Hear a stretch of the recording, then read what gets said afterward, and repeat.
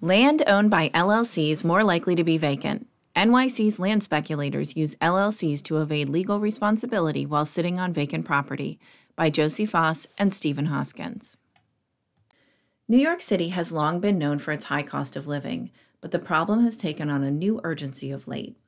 Manhattan's median rents are above $4,000 per month, according to the U.S. Bureau of Labor Statistics, and the median house price citywide is now north of $750,000, according to Zillow, both high watermarks for the city's real estate market. Accordingly, policymakers and advocates are focused on easing the financial burden of housing, and many have turned their attention to the dual issues of faceless corporate landlords and the stubborn presence of vacant and underutilized lots across the 5 boroughs. At Resource Justice, we've investigated the relationship between speculative vacancy and limited liability company, LLC, landlords in NYC. We combined publicly available data and advanced mapping and statistical analyses to confirm what had previously been hidden in plain sight. Corporate investors are using the legal advantages of the LLC structure to engage in land speculation throughout New York City, purchasing properties in prime locations and holding them in an underdeveloped condition as residents struggling against an unforgiving real estate market beg for new housing stock. Financialization of housing and LLCs. No discussion of the modern real estate market is complete without an examination of the role of corporate investors. This, quote, financialization of housing, unquote, describes the increasing use of complicated financial and legal structures to repackage housing into a speculative investment asset, and is blamed for pushing homeownership even further out of reach for the middle class. A 2015 New York Times investigation revealed that LLCs are a popular corporate structure for wealthy individuals, including many overseas officials, to purchase property in New York City while avoiding taxes. LLCs first appeared in the late 1970s and were originally created to protect Wyoming's oil and gas investors from personal liability. Despite this legal advantage, however, LLCs saw minimal use for real estate investment until 1988, when the IRS determined they should be taxed as partnerships rather than corporations. Soon after, LLC statutes were enacted in all 50 states, and their numbers exploded across the U.S., increasing some 750% between 1990 and 2012. The appeal of LLCs derives from the fact that they combine the benefits of a traditional corporate structure with enhanced anonymity and reduced tax liabilities, a win-win-win for investors. Unfortunately, those same characteristics tend to encourage bad behavior when this particular legal structure is used for the purpose of real estate investing. For example, it's well documented that LLC owners are more likely than other property owners to reduce costs by minimizing spending on the maintenance of their properties. As a result, their properties experience more rapid deterioration than non-LLC owned parcels, a finding that demonstrates the strategy of short-term rent extraction rather than long-term housing provision enabled by this particular legal structure. The anonymity afforded LLC owners also makes it very difficult for tenants and neighbors to hold owners accountable for delayed maintenance, poor site conditions, and the negative spillover effects of long-term vacancy. And because liability is inherently limited, even when an owner is identified, there may be very minimal assets available to make the parties harmed by the LLC whole. Finally, the LLC structure enables investors to purchase small slivers of large, diversified real estate portfolios through fractional ownership arrangements. With control of only a small percentage of a property, investors reap the benefits of ownership without the burdens of the traditional landlord's role. Given all of these benefits, it's hardly surprising that the LLC structure is a favorite among real estate investors. In 2019, 15% of all rental properties in the United States were owned by an LLC, and that number has steadily increased as the financialization of housing continues unabated. Nationwide, more LLCs are formed each year than corporations, and fully 1/5 of business profits are paid out to LLCs, the majority of which comes from real estate. Despite the popularity of LLCs, however, not just anyone is likely to become an LLC owner. Overwhelmingly, those who do are in the top 1% of the income and wealth distributions, and the vast majority are white and male.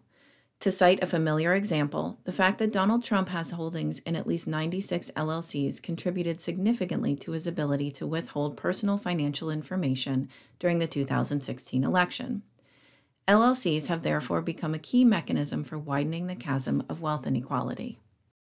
How we connected vacancy and LLCs. Resource justice started with the City of New York's Map Pluto database, which contains information on all taxable lots across the 5 boroughs. We remove publicly owned parcels, parks, cemeteries, and other lots that cannot reasonably be expected to sustain additional development, reducing the dataset to just over 840,000 properties. We considered parcels LLC owned if the owner field in the tax records contained a combination of the terms LLC, LTD, limited liability, or limited corp. LLCs often register parcels using the street name in lieu of the owner's name, so parcels with an exact match between the address field and the owner name field were also included. Using this approach, we identified close to 111,000 LLC-owned parcels in NYC, representing about 13% of the dataset. When identifying vacant parcels, we flagged those that had a positive assessed land value, were not fully tax exempt, and the Map Pluto land use was coded as vacant land, or the assessed value of the buildings on the parcel was $0. Using these criteria, vacant parcels were found to constitute 2.2% of the dataset. The term underutilized is harder to define than vacant. Following others' examples, we included any lot where the built floor space is less than half the maximum allowable. By this metric, more than 25% of all residential and commercial lots can be classified as underutilized citywide. How connected are LLC ownership, vacancy, and underutilization?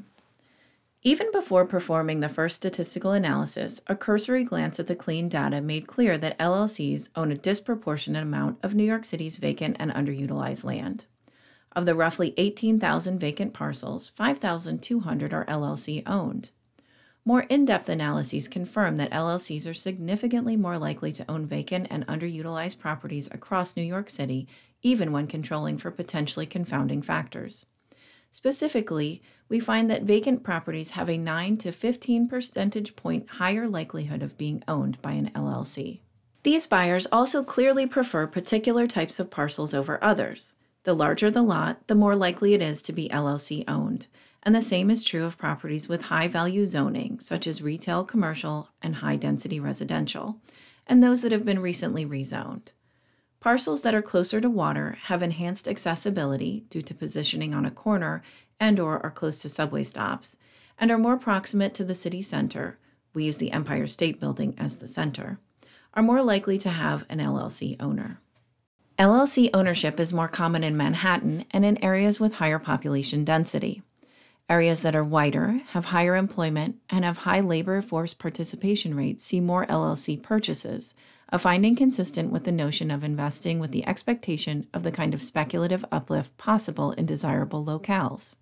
These results show that LLC speculators are actively driving the land underutilization and vacancy that are worsening New York City's housing affordability crisis.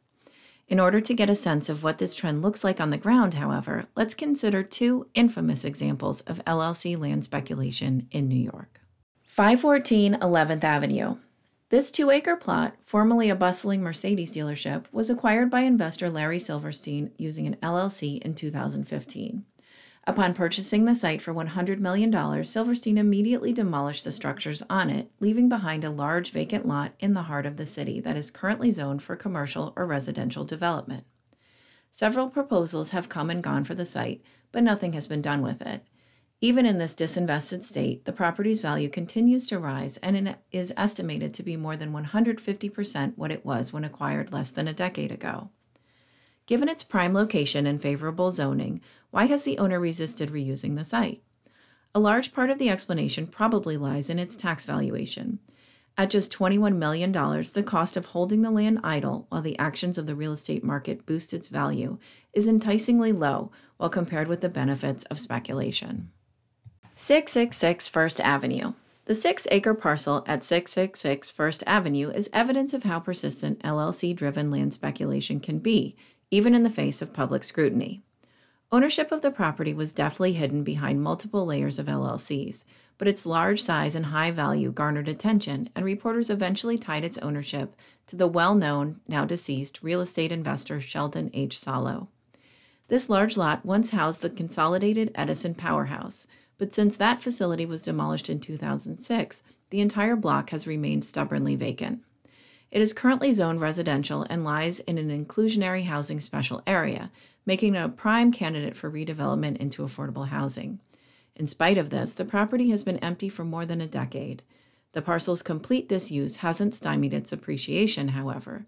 The city valuation of 666 First Avenue has skyrocketed from $29 million in 2013 to around $146 million in 2022, another example of an LLC investor using land speculation to turn a profit in New York City. What can be done? There have already been calls to strip LLCs of the privileges that make them so attractive to bad actors. At the most basic level, policymakers should require LLC landlords to divulge the identities of their beneficial owners. This would go a long way toward increasing accountability to their tenants and enabling communities to pressure negligent landlords to reuse their land or sell to someone who will. And, as is currently being considered in many taxing jurisdictions, including Detroit, Minnesota, Buffalo, and the state of California, policymakers should encourage redevelopment by shifting the burden of their property taxes onto land and away from improvements. New York City would do well to explore such a policy intervention. The need for affordable housing has only grown more urgent. Addressing the legal structures that facilitate wasteful land speculation and creating a tax environment that encourages the supply of housing are important steps toward ensuring New York's success